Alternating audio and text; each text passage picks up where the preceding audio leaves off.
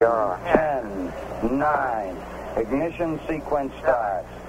6, 5, 4, 3, 2, 1. To the Alien Pro podcast. As they approached, they saw, or they thought they saw, they definitely did see movement in the main part of the craft. Strange-looking creatures were moving around inside, said Remy.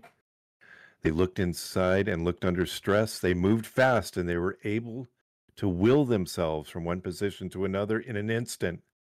They were shadowy and expressionless, but definitely living beings.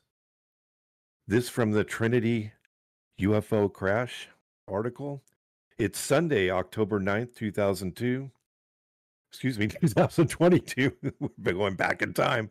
2022. I'm Doug, and this is Dr. Bill joining us again this week. How's it going, Bill? Hey, how are you? It's 2022, Bill. 2022. So we're discussing a newspaper article from 2003, so it's close. That was close. So, you sent this to me? Or, yep. Is that where I got it? Yeah, I sent it to you. Where'd this come from? I mean, this is an article. 1945, this happened. August 20th to August 25th, 1945, an operation by the U.S. military to recover a crashed UFO near San Antonio, New Mexico, which was 20 miles southeast of the Trinity site. So this is the Trinity UFO crash.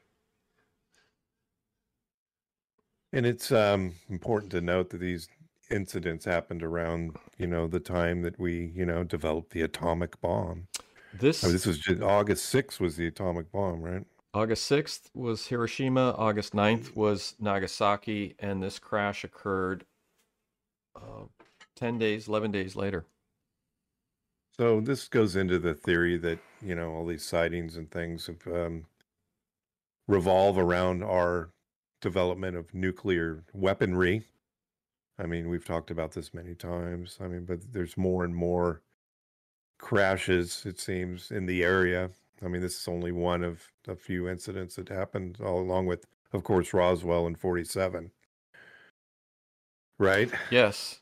Yeah. So, I mean, what's interesting is they give the crash, and I wanted to mention, because the reason I read that excerpt is that they moved about seemingly at will, like, they're at one spot, and it's like they're stating that they would like disappear real quick, and that's the vision I get when they talk about moving quickly and seemingly at will. So I'm wondering, I always wonder about time dilation and that kind of thing. When I got to go back to Identified Flying Objects, the book that I'm reading.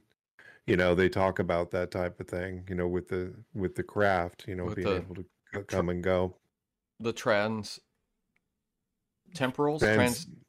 Extraterrestrials. Extraterrestrials. Now I don't know if these are. I'm kind of torn because they're stating that these were small beings, and many times they say they have 4 fingers instead of 5. They don't have a thumb. Well, you don't need. Well, you don't need. You don't need a thumb.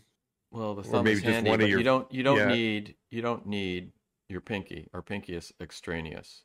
So we're thinking maybe that, maybe that's the one that dropped off. Yeah. So that would be that could be something that could be a lost. Possibility. Or if you're bioengineering, why just get rid of it? Yeah. You don't need it. It saves on function. Well, if you're making gloves and use less material. And, that's right. So it's a whole industry's been saved. Are you starting to buy in these are us from the future, Bill? No. These aren't. The book describes the fact that to travel across space, we would have to, it's hundreds, you'd have to have generations of people to get to the next solar system. Not necessarily, because of time dilation. And if you have a ship that can do constant acceleration, travel between the stars is perfectly feasible. The only limit to it is the travelers will have slower time, but time will travel at the normal pace. So you travel to Alpha Centauri, it's going to take, I don't remember how long it is. You travel to Alpha Centauri, it takes 6 light years or whatever it is, but the ship could do it in a month. So it's like theoretically it is possible for But time when you dilation. get back, all your people will be dead, and Yeah. you'll have regular time. Yeah. So we don't care about that, though, really. I guess. But yeah, I mean, it's so that interstellar. How do they do it in a month? I mean, how fast? That's more than light speed, isn't it? They're not traveling any faster than light, but there's time dilation. So the faster the closer you get to the speed of light, the slower time moves for you. Right. So only a month or whatever the speed you're going at causes it to be only a month to go by, but normal time, Earth 6 years will go by. So you can't travel any faster than light takes to travel between stars, but for the people on the ship, time is slowed down, and they can, you can travel within, reasonable periods of time if you can do that. Well, they just need to. We don't obviously have the technology for propulsion. I mean, well, what the book is stating is that it's not. You'd have to have generations of people to make it. I mean, this guy disagrees with. I don't know if he's talking about technology. He's not even talking about technology today to even do this. It's technology of into the future. He disagrees with Einstein. Well, he cites Einstein in various areas in there. Like I said, it's like reading a textbook, so it's slow going. But, it can be done. He talks about, we're talking about the Fermi paradox and the other one. And I don't know. It just seems like he doesn't subscribe. He says if you take generations of people, you're making children, which are, to travel families. Yeah, you're just and 100,000 years from now you make it. So unless you're traveling. It's bizarre. I have a paper in one of the books up here which lays out the time dilation and the travel time between stars, and I'm not going to pull it down. So he's looking at one viewpoint, but time will, if you travel to the core, the center of the universe, it's, I can't remember, 30,000 light years. So you can travel, if you're traveling at a constant acceleration, you can travel to the core of our galaxy in your lifetime and come back. But, it'll take you 60... light speed? No, you're traveling. You can't travel faster than light. This is just constant acceleration. It slows time down for you, and you can actually travel to the center of the universe and back in your lifetime. But 60,000 years would pass on your Earth. Now, there's a great book, a series of books by Larry Niven called, I can't remember the name. Anyway. But there's a great book written by the great science fiction writer, when we used to have science fiction writers. And he wrote a book about a guy that was given a mission for he was frozen, and then he woke up, and they transferred his consciousness to a younger body or something, because he had cancer and he was frozen. And they said, well, you're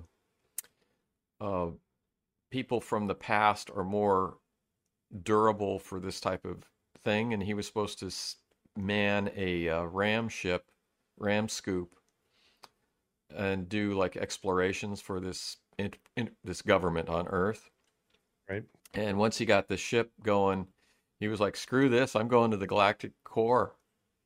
And they couldn't do anything because it was his ship. So he went to the galactic core, and he came back to Earth like 60,000 years later.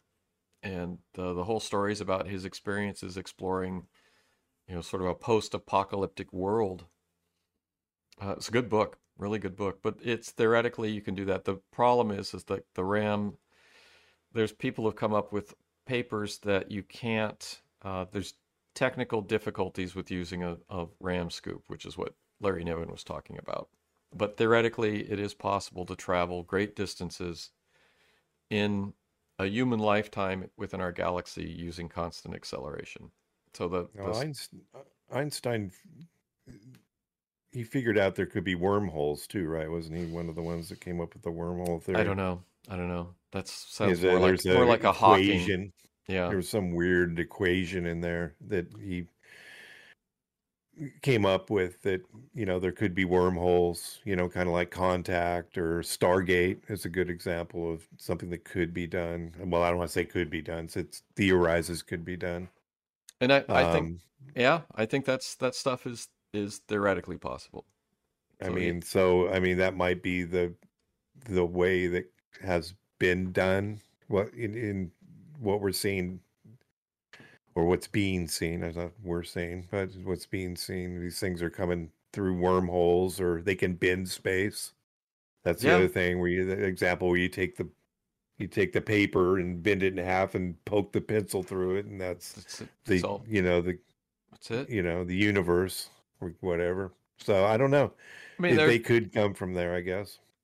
Wormholes is a possibility. Constant acceleration is a possibility, and basically, you could also have, if you're talking about slower moving craft, if it's not technically feasible, you could have like micro spacecraft, which just have 3D printers in it.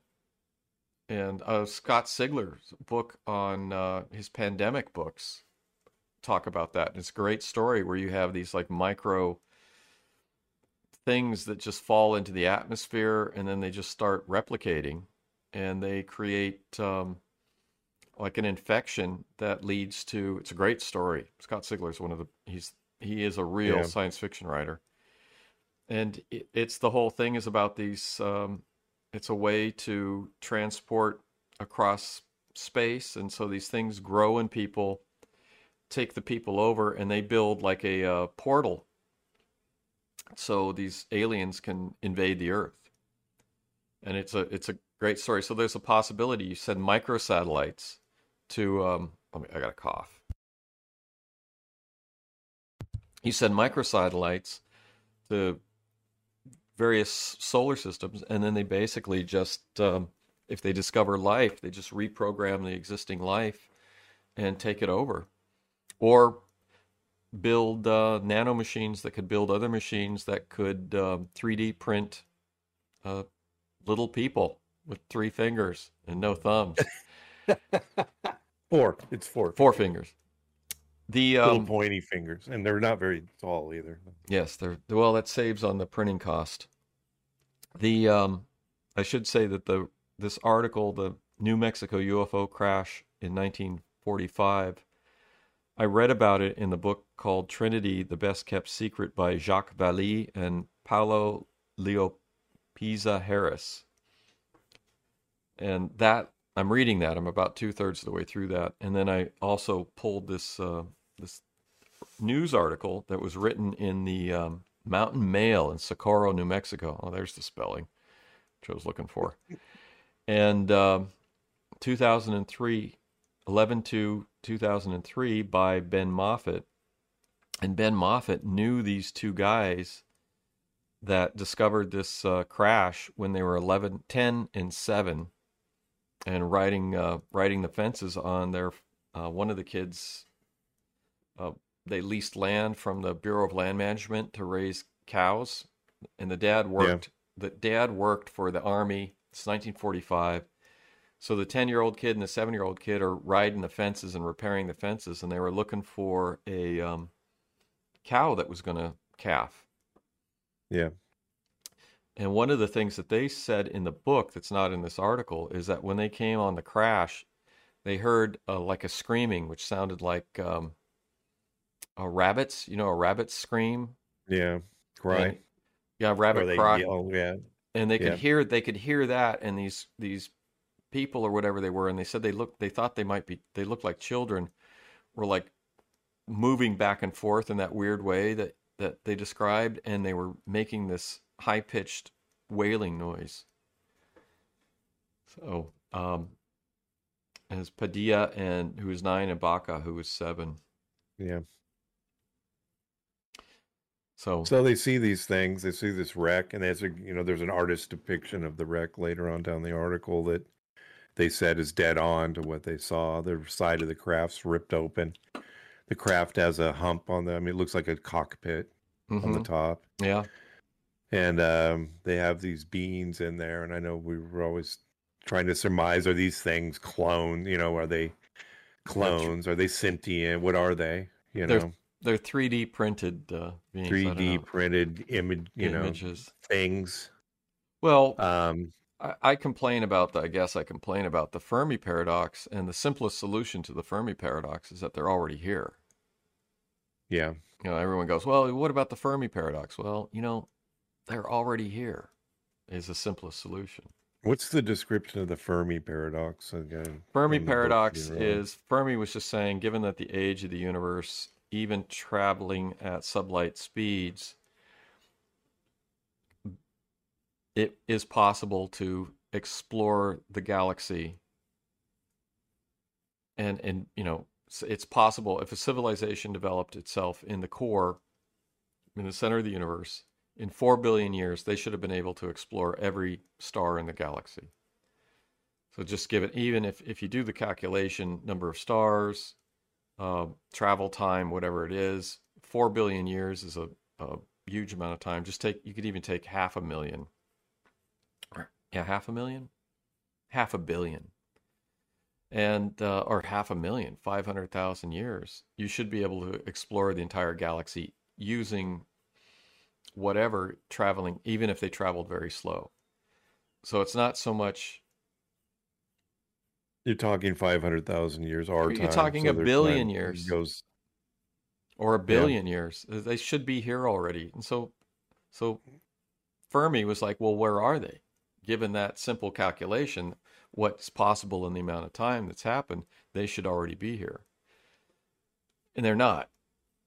But I mean, that's one of that raises a question that then people go, well, then we're probably the only life in the universe then, which is absurd.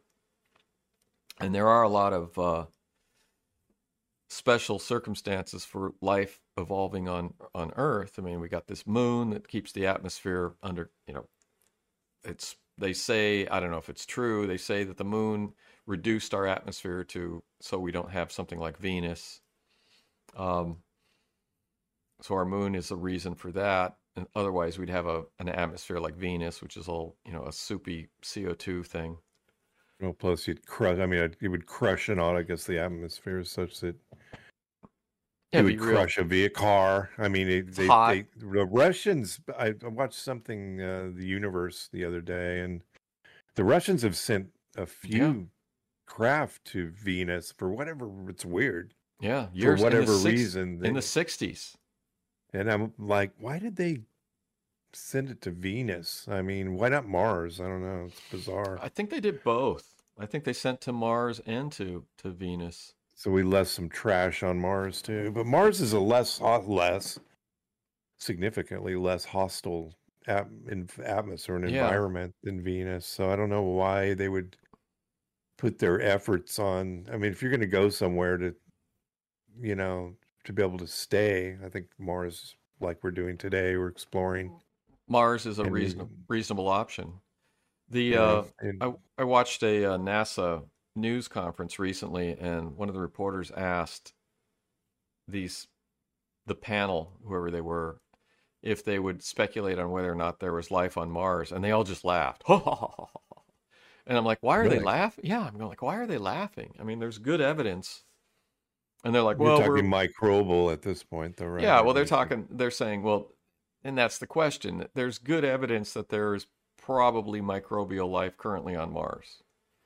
And I don't know why they laughed. But do you think there was ever a civilization on Mars? No. But I don't know enough to actually give that answer a logic. Yeah, well, reasonable. I mean, I don't know enough. I don't know enough to say.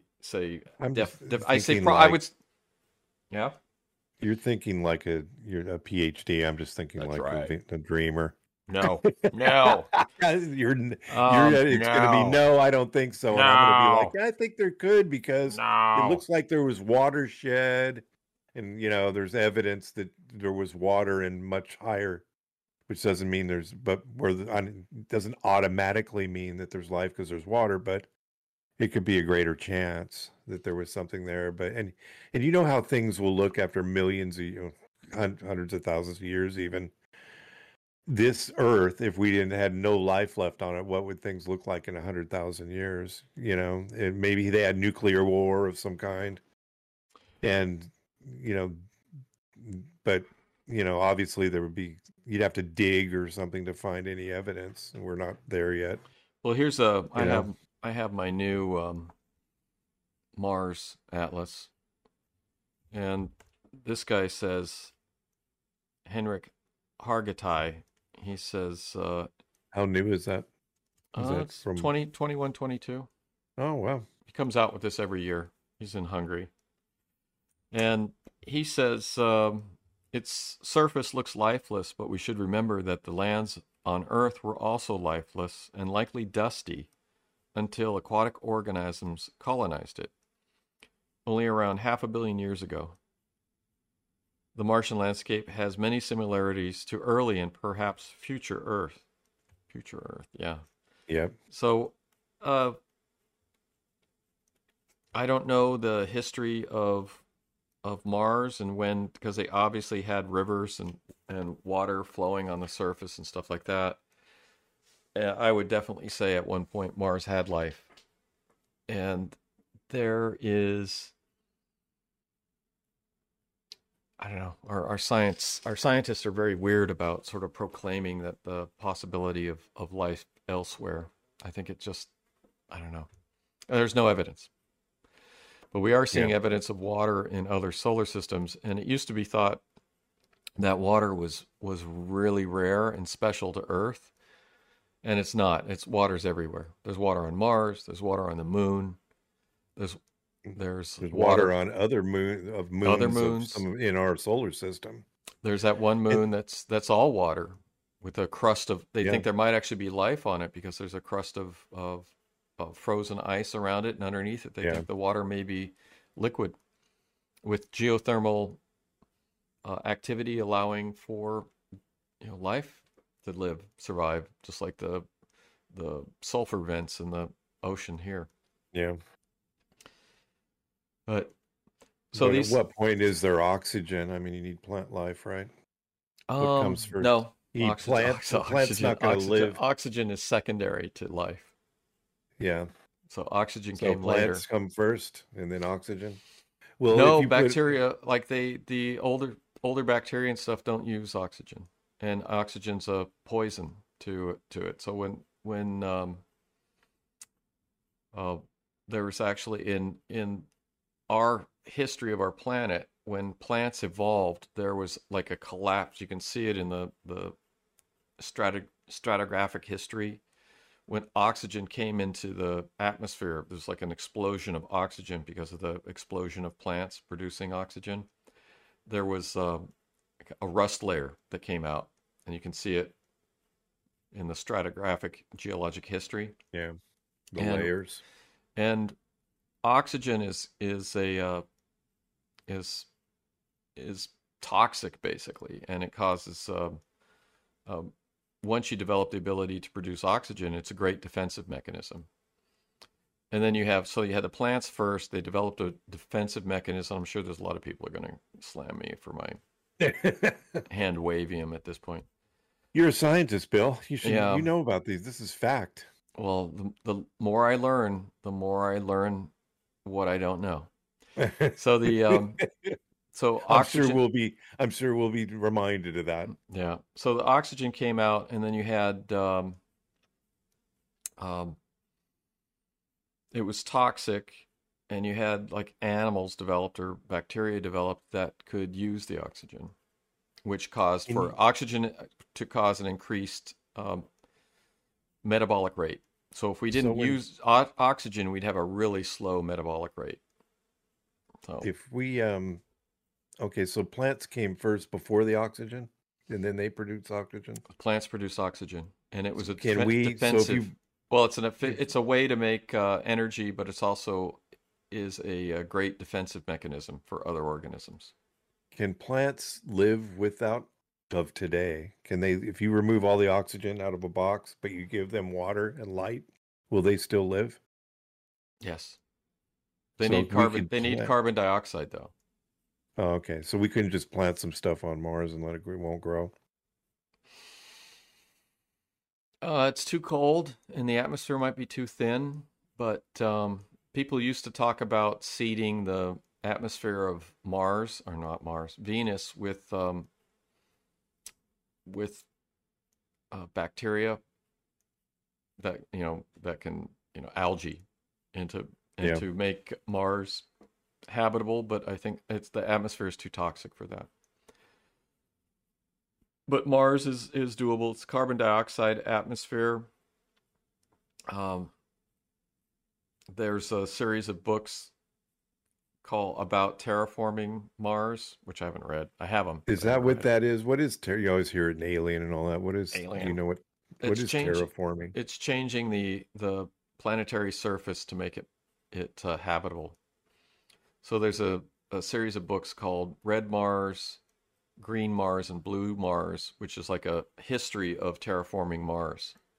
And they were very popular a couple decades ago. I have them. I haven't read them. I should read them. Should read them. Yeah. But it's just a way of it's changing the. So I don't know what they would do. I don't know what the process is on Mars. Part of it is you have to make the atmosphere thicker. In one of the scenarios is to take comets and deflect them to dump lots of water into the Martian atmosphere to make Martian to crash onto the Mars to make the atmosphere thicker. So there's it's doable. Theoretically, it's doable. Well, we just hit didn't we just hit an asteroid with some kind of Yeah, craft to try to deflect it? Did it work? I I never don't know. found out. I haven't been following it. It's not making the news. Be interesting because that's and NASA what's has going on with Artemis? We're not NASA. till November now. Yeah, the DART mission. NASA has had several reports on it. I haven't read them, but there is information, and I think the one of the telescopes, the Hubble, took a picture of the impact. So they have the data and the information on how useful that would be, and they called it the first planetary defense test, Yeah, planetary defense system, first test of our planetary defense system. PDS Yeah, Artemis. They moved Artemis into the barn because of the didn't make it hurricane, before the hurricane hit. which It was didn't really hit on that side too much. they got a lot of rain Although, and there was enough wind, so the Artemis had a gust maximum of I think 62 knots, and that's 62 knots halfway up as measured halfway up the rocket. And they were actually getting gusting, I think, when the hurricane came through higher than that level. So moving it back to the barn was a good idea. They could have attempted to do a launch before the hurricane hit. The problem is if they had to scrub the launch, they wouldn't have had enough time to move the rocket into the barn. So I think they made a right decision. They moved it into the barn. They pushed it back to November, and they can do maintenance and checks and all that stuff in the barn, which is fine. The hurricane, it is what it is. They needed to get it. If they couldn't guarantee a launch on that one day, if they had failed to get a launch on it, they didn't have enough time to get it into the barn before the hurricane hit. So they made the right decision, and now they can do more checks. They can check the fueling system. There's like batteries that I don't think it's a problem, but there's batteries that are supposed to be fully functional. They're the emergency abort system batteries that have a certain criteria for functionality, and the organization that's in the launch, there's the launch safety organization had granted the Artemis rocket an extension on these batteries. I think the batteries are rated for 20 days, but they can, of course, they can go longer. and they had granted them an exemption on the 20-day rule for the launch windows that were coming up. But now that what they can do is once it's back, if they need to, they can change these batteries out. It's a good thing. So we'll see. We'll see how it goes. But yeah, I'm disappointed they didn't like roll it out and launch it right away, but I can wait till November. I'd rather see a successful launch than an unsuccessful launch. Well, it takes 3 days to get it back in the barn, right? I mean, Yeah. it's slow. They may have make a decision. It's a big rocket. They may have taken they did like an expedited rollback, so I think they were able to do it in like 2.5 days. So yeah. You ever seen that thing it rides on? It's that crawler thing. It's bizarre. Like I actually wonder about how much damage that thing takes when they launch it. So that's something I'm curious about. I just redo it. They'll use their surplus parts and put it back together. I got an old one back somewhere on the property that they just scavenge for parts and put it back together. They might have two of them and they just rotate them, repair and rotate.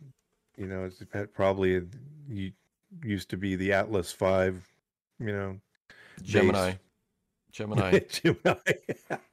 So let's circle back around to the Trinity UFO crash. It's the traditional. It crashed. It had the metal that you could bend it like a cigarette. They said like a cigarette pack, and it would spring back together. Spring apart, not crease, and that kind of thing. Crumple it. You could crumple it, and you released it, and it just unfolded to like it was. Now the book. So it looks like. Go ahead. Mm-hmm. Oh, the book was saying I was, reading in the book, and this woman that wrote the book with Paulo Leopisa Harris, she spent a lot of time questioning and interrogating these guys. And coming back at them, she was saying that this picture in the article that from the Mountain Mail shows like a tear in the spacecraft. And what they're saying from under the questioning, the guy was saying it was more like a panel had blown out. So it's not like a rip in it. It's like it hit a, they call it a Marconi tower, a radio tower. Yeah. And then, and it caused the kid, one of the kids, I think it's Remy, or Baca. I think it's Baca, the younger guy. So he was saying that it looked like it hit the tower and it caused this panel to blow out. And it's not like a tear, but it's like a square or, a shaped panel blew out, exploded out from the craft. And they don't know what happened to that. And then the craft crashed, and then the creatures are running around making noises like injured rabbits and teleporting back and forth or whatever they were doing.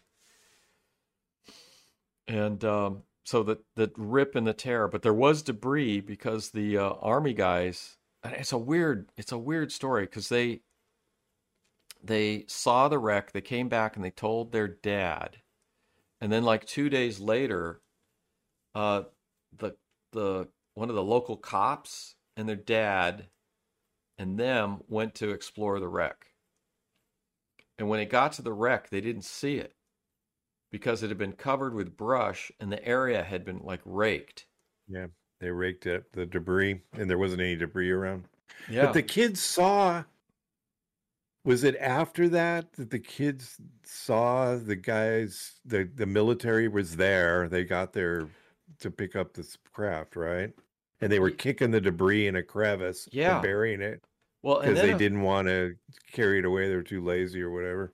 And then a few days later, his Hispanic sergeant showed up to ask if they could go on their land and build a fence to drive the trucks through for the recovery. Yeah. They had to grade a road, build a fence, and they said, "How come you can't use our gate?" And they go, "Yeah, it's not big enough. We got to do something bigger." Yeah, it needed to be a 26-foot. It was 26 feet wide, the gate that the Army put in, and how you can't even drive. You would have to take up the whole road. Where are they taking that thing? He's also they put the I don't know. saucer on a 26-foot wide truck. I mean, that's. Yeah.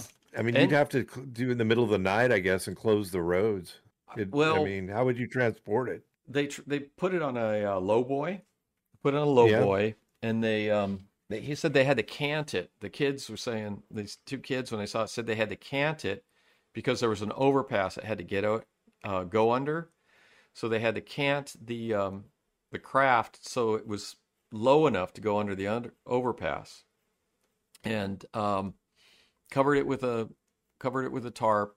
Yeah. And the I mean, kids used to go out and spy on the soldiers. And he said they had a tent out there and they would listen to music and they go into town to try and pick up on girls. That cafe is still there. We should go to that cafe. And yes, we should.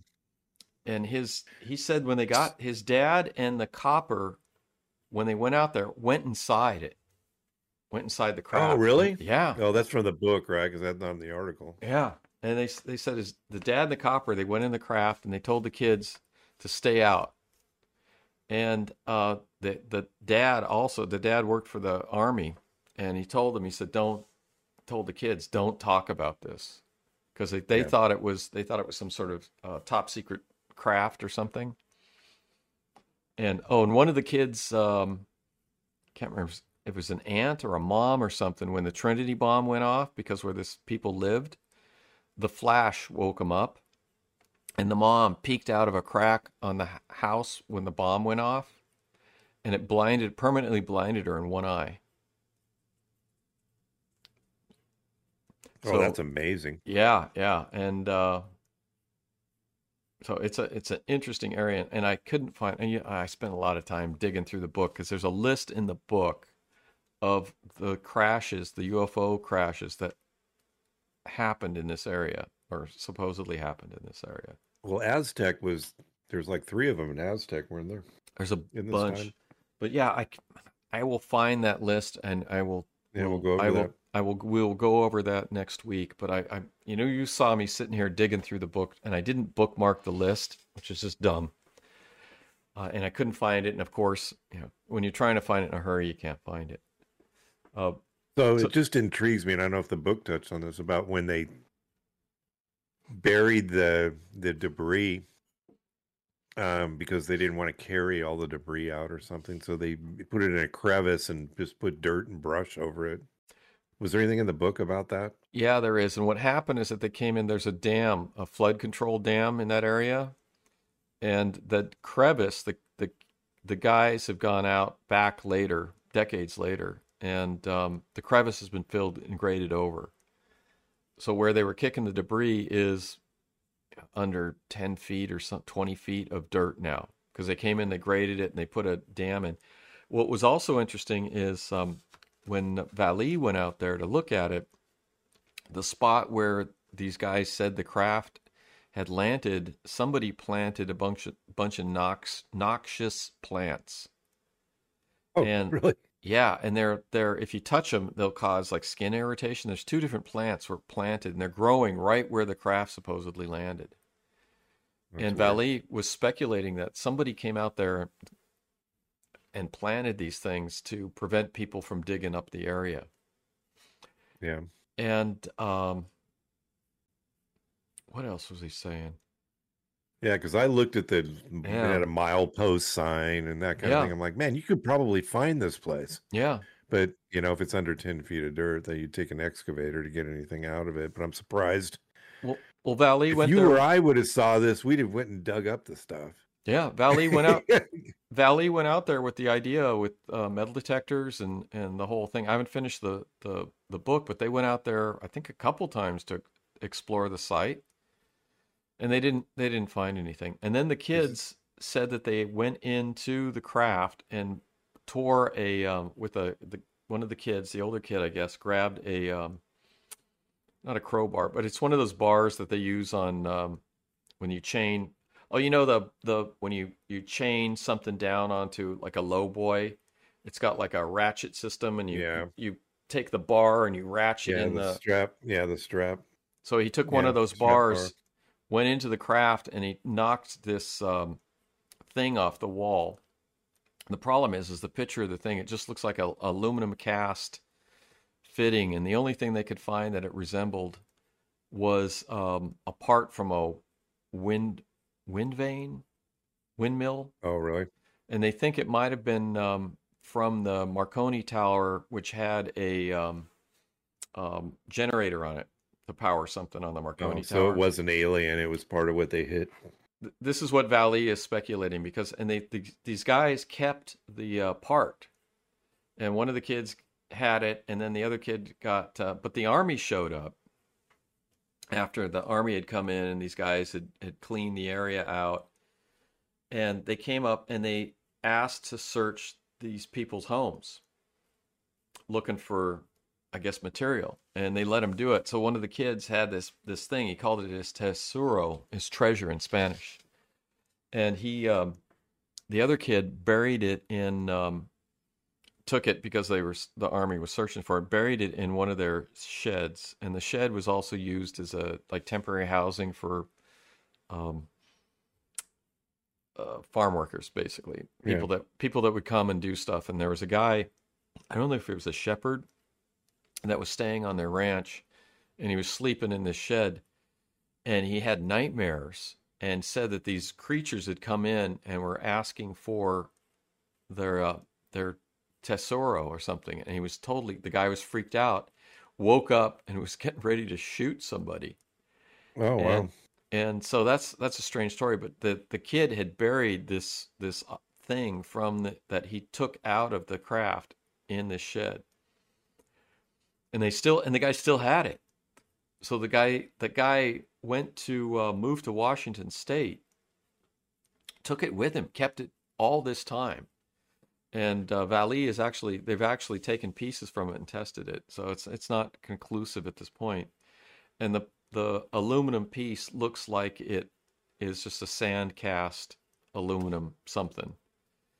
And like I said, Valley was speculating that it was it might have been from the Marconi windmill and got put in the craft by one of the GIs when they're cleaning up the area with the stuff that they weren't kicking in the ditch and covering with stuff. Right. But yeah, it's a great story. The kids spied on the GIs when they're staying there and cleaning it up, and were able to watch them. Yeah, it's an amazing story. I mean, it's typical. I mean, like I said, I was looking at the milepost. I was trying to look it up. Well, man, you could just go there. I didn't know that it was under. I just imagined that they kicked it in a crevice and kicked dirt and brush on. You could just go get Yeah, Valley and Paolo would have already thought of that.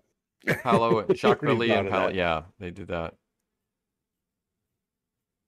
So this one says in the article here, it also says, maybe this was the list. Maybe that's why I couldn't see it. This was the list. God, I'm a nut. It says it's in the article. It's not in the book. And I marked it. So yeah, great. Good me. From 1946 through 1949, 25 UFO sightings that may have contained extraterrestrial life were reported worldwide by the Center for the Study of Extraterrestrial Intelligence. I've never even heard of that. Of those, this is the list. Of those, 7 came from New Mexico, including one near Magdalena, 1946, Socorro, 1947. That was the one where Zamora had seen the craft land and take off, and it left burn marks and things. And Zamora, I mean, in this area, Zamora is, I think, distantly related to these guys. So, because it's a rural New Mexico community. Roswell, actually near Corona, July 4th, 1947. Plains of St. Augustine, Catron County, July 5th, 1947. Aztec, 1948. White Sands, 1949. And Roswell again, 1949. Another was the Pattern 2 on the Hopi Reservation of Arizona in 1947. So this area had a lot of potential UFO crashes. This is a list I couldn't find because I'm wiped out from yesterday. That's crazy. That crazy amount. Yeah. I've never even heard of this. I got to look this place up. Center for the Study of Extraterrestrial Intelligence. Cool. And then I should say Valley, he's 80 years old, was going out there and investigating this stuff. This book's 2 years old. So did I send it to you? Did I send you a copy? Which one is it? It's not a hardback. It would be an ebook. I might have sent you a copy of an ebook. Yeah, maybe. What's it called? Trinity, the best kept secret. Oh, I'll have to look. Yeah, I think you did. I had to download it. I had to download some weird format. It's EPUB. It'll work on your iPad. Yeah, I was able to convert it. Okay. Wow, that's amazing. So you got anything else on this, or let me take your tip? It's a bit. So these guys. Well, one of the interesting things is this. One of the guys, the younger guy, joined the New Mexico Reserves National Guard when he was 13. No, 13. Yeah. They allow that? Yeah. Or they say it was 18? No, they allowed 13 because the National Guard was so decimated from World War II. Yeah. They allowed him to join the, I think this is the guy that became the cop later.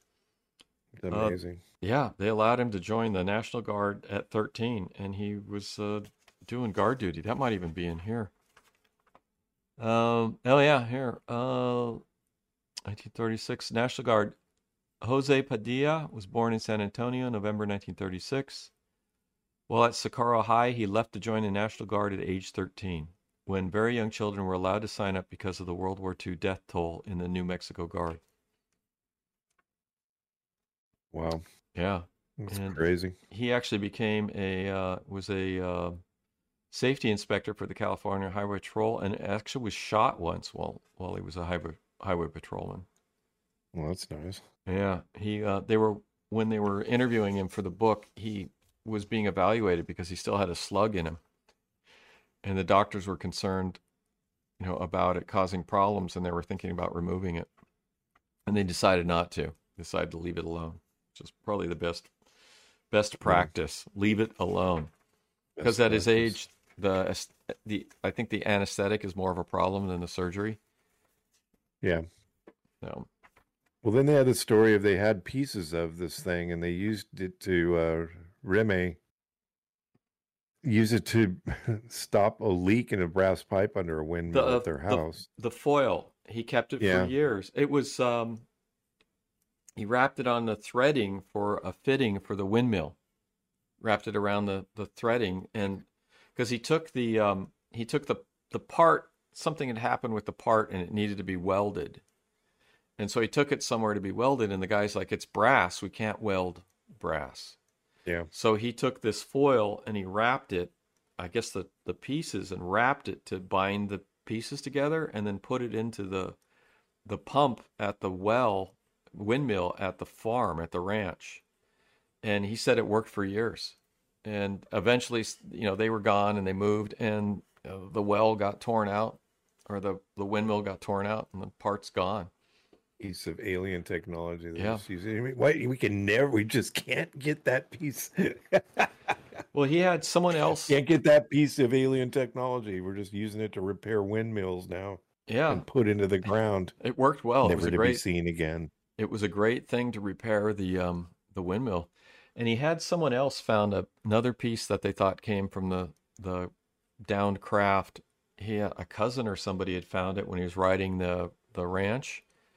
And he just thought it was scrap metal and threw it. I guess they had a scrap metal pile, and he just threw it in the scrap metal pile. And they're like, he told one of them about it, and they're like, it sounds like it was something from the crash. Wow. But what I find interesting is that I think the Army came in there and camouflaged the wreck and raked the area. And probably raked the area, threw crap into the thing, picked up pieces and threw it into the craft, raked the area, and then later came in. So I'm curious on that. Now the book is going into more detail, and the next chapter in the book is Wright-Patterson Air Force Base. Ah, yeah. Dun dun dun. Dun dun dun dun. We'll see what's going on with that. So we're gonna go for another 10 minutes. Do we want to talk about the UFO lie from the New York Post? Yes, let's talk about the UFO lie. AAWSAP or AATIP, I should say. And that's what we're going to call this episode. Is it AAWSAP? Is it AATIP? Is AATIP AAWSAP? Is AAWSAP AATIP? I mean, is Elizondo a liar? Is he telling the truth? What do you think? Well, actually, the New York Post Basement Office episodes are excellent, and I've watched the next two, which talk about Skinwalker Ranch, which are very good. And it makes me want to read the book Skinwalkers from the Pentagon, which I have on my iPad. And I've been confused when I've been reading about AAWSAP and AATIP because I see these different names and stuff. And this YouTube video by the New York Post, they actually explain that, because apparently it went out under a bunch of different names that were sort of related. And then they were talking about the confusion for when the guy that does the Black Vault, the confusion for when you're requesting documentation through the Freedom of Information Act, you have to use the right nomenclature, the right names. Yeah. Which doesn't matter, because anything that could be, the Freedom of Information Act is whatever they decide to release. And under the executive order from Ronald Reagan, they can classify anything on the spot, and then they can deny the existence of the document on the spot. So freedom of information, its teeth basically have been pulled by the executive order by Ronald Reagan. So AATIP and AAWSAP are essentially the same thing. AATIP was like a renaming. Was it by Elizondo or somebody? It was a nickname, they said. Yeah, it was a nickname. We don't know if Elizondo created the nickname and then gave himself the director title. I don't know. I mean, went back and forth. Well, I think there's two different parts to the story. There's the money part that went to like Bigelow and Skinwalker Ranch, and my feeling at this point is that's just money wasted. Yeah, and that's what they were trying to cover up, and then Bigelow was a big contributor to Harry Reid. He didn't contribute that who much. In turn gave him funding for, it was like that they didn't like that, and they were trying to cover that up, I think. He didn't give Harry Reid that much money. I think Harry Reid, it's only $20,000. It wasn't that much. It was like $20,000, but still, it's the idea. I think Harry Reid is the principal, but I think Harry Reid was genuinely interested in having this stuff looked at. Yeah. So he got money from Bigelow. Yeah, he was friends with Bigelow. But he didn't want to visit the ranch where the Dino Beaver was. Dino Beaver. He didn't want to be the Dino Beaver. He was still looking out for his reputation. He was still an active senator at the time. So yeah, that's fine. And they talk about this guy, Hal Puthoff, who did, he was the guy, one of the guys who would like the stare at goats. Have you seen that movie? The stare at goats movie. It's also the men who stare at goats. Goats, yeah. I've read the book and I've seen the movie. Hal Puthoff is also a Scientologist, and he's risen to the top level of Scientology. He's an OT7, which is, I can't remember what it is.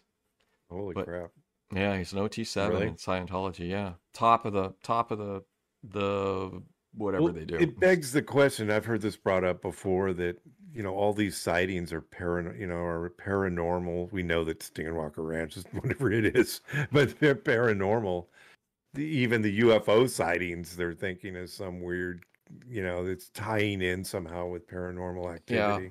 Yeah, I don't know. I mean, who knows? But we make fun of Skinwalker Ranch, but I do still think you haven't seen it, but I just watched that interview with Travis Taylor. Travis Taylor. It's a good interview. I mean, I still think does he talk about Skinwalker? He does. He does. Does he say why? I mean, I'm going to watch it anyway, but clue me in. Is he still supporting Skinwalkers? He's still supporting Skinwalker.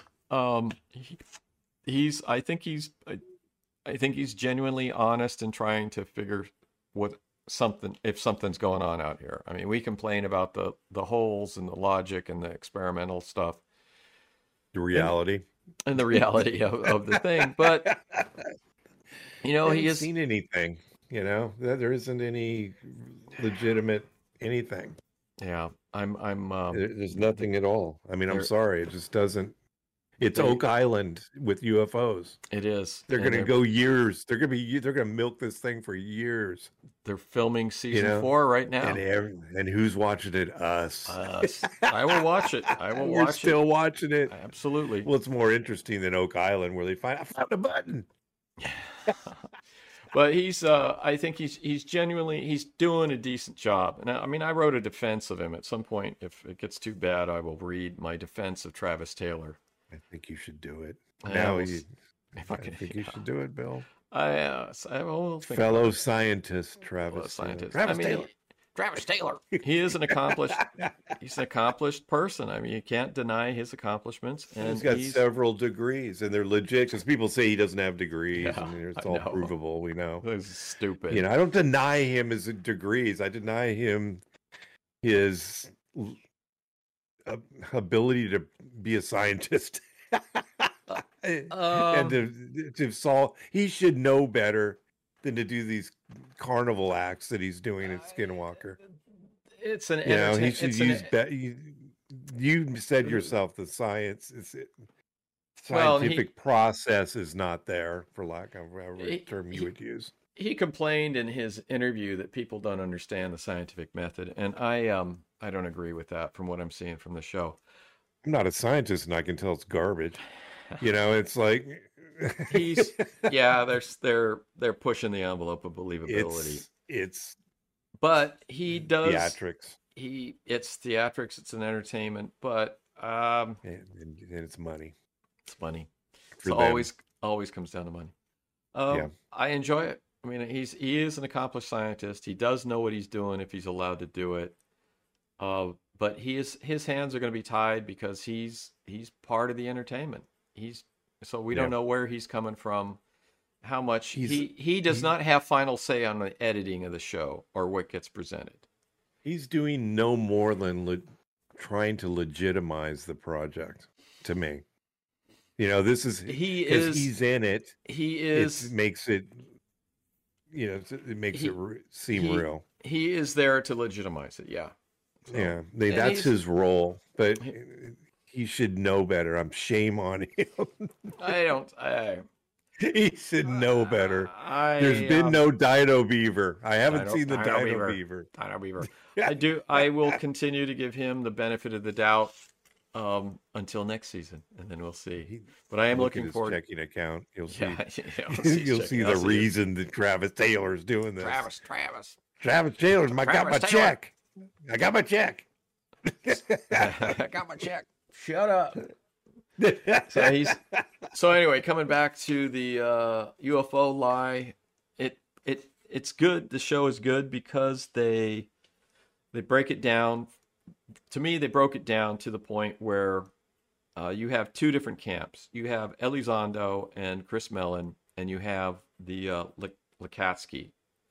So our Bigelow camp. So you have the what they call it, the paranormal Disneyland component, which is Skinwalker Ranch. And then you had sort of the breakout component, which was Elizondo and Mellon. And they are focusing on the documented anomalous phenomena that the military is seeing. So I would say that Elizondo has done, and Mellon have done a service. So to break this out, get this taken seriously. It should be taken seriously. And the other stuff that looks like and this comes out in the later videos done by the Basement Office, the problem with Skinwalker Ranch and all the money that they were throwing at it was the people working. Bigelow wasn't there. The chief scientists that were involved weren't there. So you had a bunch of people running around at the thing, and you got Bigelow going, I want results. So they found results for him. They had to justify their existence. So you got people, whatever's going on. And it just comes down to you have to have good supervision if you're going to do stuff like this, especially if you got an arrogant millionaire yelling at people, telling them that they got to have results or everyone's going to be fired. I could picture him doing that too. Yeah, and if you want to if you're working there and you're getting good pay and it's a good gig, you're going to get results. People are going to say, "Oh, I saw this and it looked unusual," and I think they're just milking the cash flow. What's interesting is Bigelow, after he backs out of everything now recently, and I don't know how recently this is, but you and I have seen it where he all of a sudden is trying to find his dead relatives through paranoia. And he's had a lot of tragedy in his life. Yeah, he's not. And he's trying to resurrect these dead relatives through paranormal means. And I'm wondering, as I watched this, if there's some tie-in. Skinwalker, And Bigelow, paranormal, dead relatives.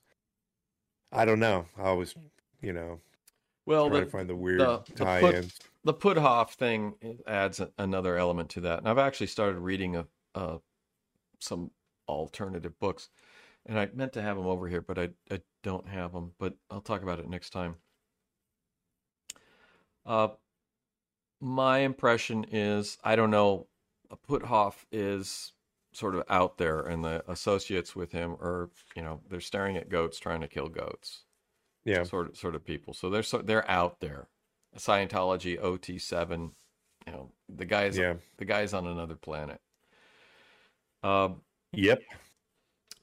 So that brings in and they're also associated with like the CIA and stuff like that. And Chris Lato and his he did a great interview recently with this woman professor that's a religious studies person, and she wrote a book about UFOs, which I picked up. I'm going to read. And he's like, he looks at Puthoff and some of these people, and he says they're all tied in with the CIA. So, but Elizondo, I think, has ties in with the CIA through his dad, and of course through his work. But that Puthoff is a whole nother case and scenario. That's out there. Elizondo and Mellon, I think, were genuinely trying to get some traction on the anomalous phenomena, flying phenomena.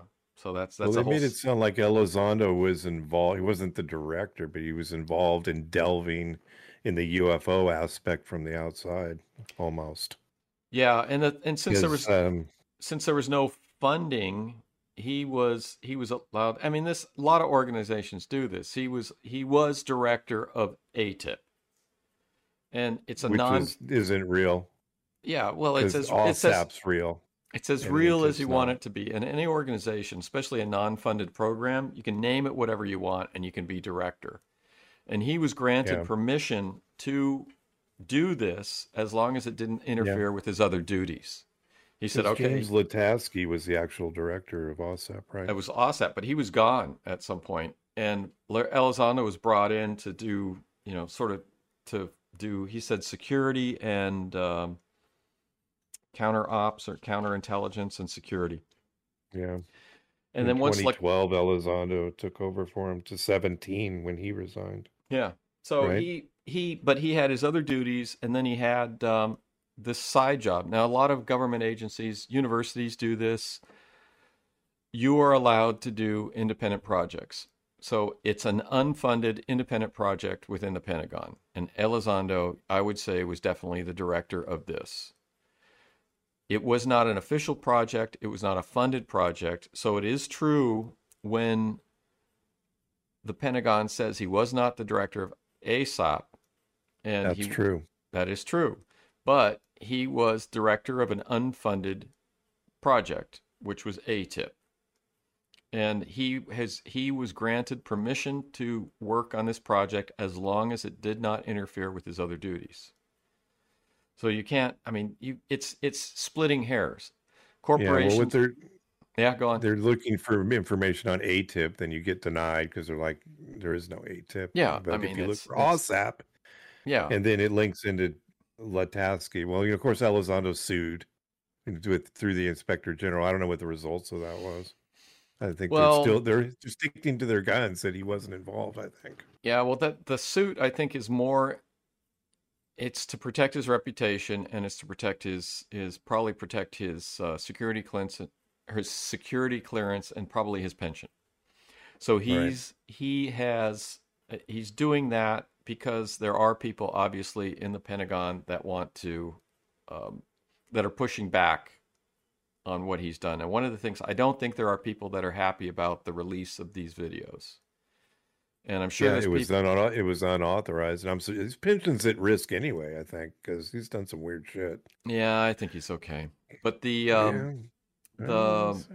Yeah, but I think the thing that he's filed with the IG is preemptive to prevent further pushback by the Pentagon at his pension, at his security clearance. And it's just they were pushing at him, he's pushing back a little bit. Now his problem is he sent these videos to Chris Mellon.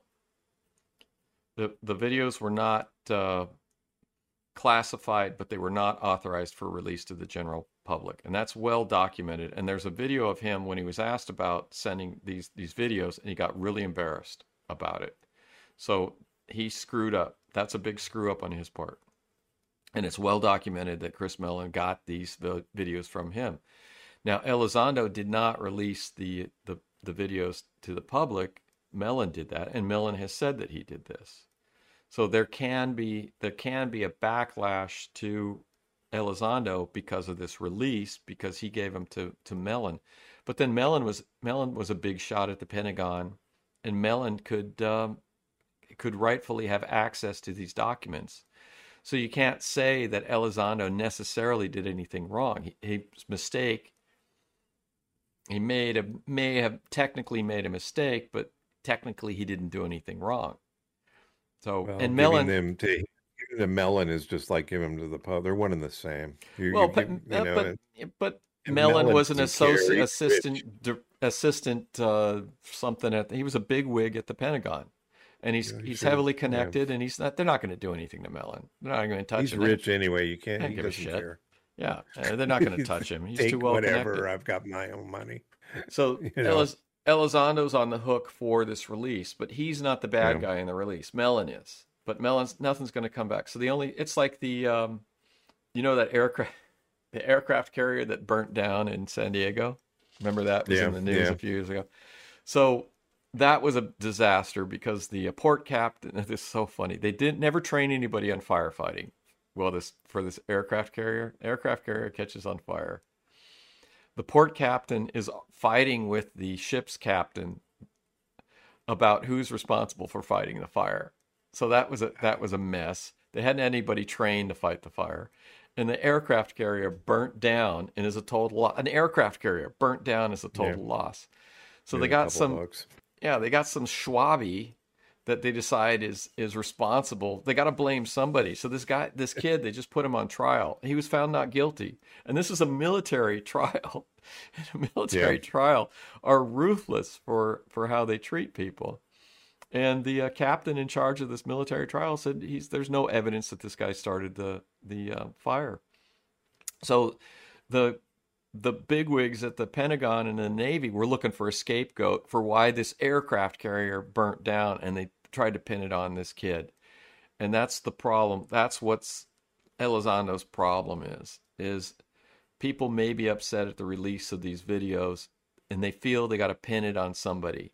And he's It's all about blame, man. Yeah, he's the fall guy, and that's why he needs to be careful, because they're looking for a fall guy, and these people hold grudges forever. So, yeah, that's Schwabi. And the thing is, the other guy that they think actually may have lit the fire has already been discharged, and the Navy's like, oh, we don't have any authority to pursue charges against him because he was discharged. He's a civilian now. Yeah, I mean, it's crazy. So yeah, they had to pin it. They when the bigwigs screw up, or when there's a screw up, and the release of these documents, I'm sure there's people view it as a screw up. They got to scapegoat it, because when something like this happens, ultimately what it should happen is that the people at higher levels are responsible for when this happens, and they should take responsibility. But nobody does anymore. So well, the genie's already out of the bottle, so it really doesn't matter who you want to blame. It's already out there. So, yeah, and I don't know. It doesn't really matter who's the blame. It's done. And who knows? There's so many chiefs at the Pentagon. You don't know what's going on with anything. Yep. So yeah, Steve is sending. Oh God. Oh my God. This is terrible. Oh, that's so offensive. I'm gonna have to. Oh, I see that. All right, you ready to wrap it up? Let's wrap it up. All right. Thanks for listening to the latest episode of the Alien Probe Podcast. We welcome comments, questions, or requests to alienprobepodcast@gmail.com. Visit us on Facebook. Check out our website and all of our episodes on alienprobe.net. You can find us on all podcast platforms. Check out Twitter and Instagram at Alien Probe Pod. Like and smash that subscribe and like button on YouTube at Alien Probe Podcast. Put in Alien Probe Podcast and it'll bring it right up to the top. Thanks to our senior producer, the traveling Robert Anthony. We got a really nice picture of Robert and his exploits in Saigon. And thanks again, Dr. Bill. Appreciate it. Okay. Watch the skies. Watch the skies.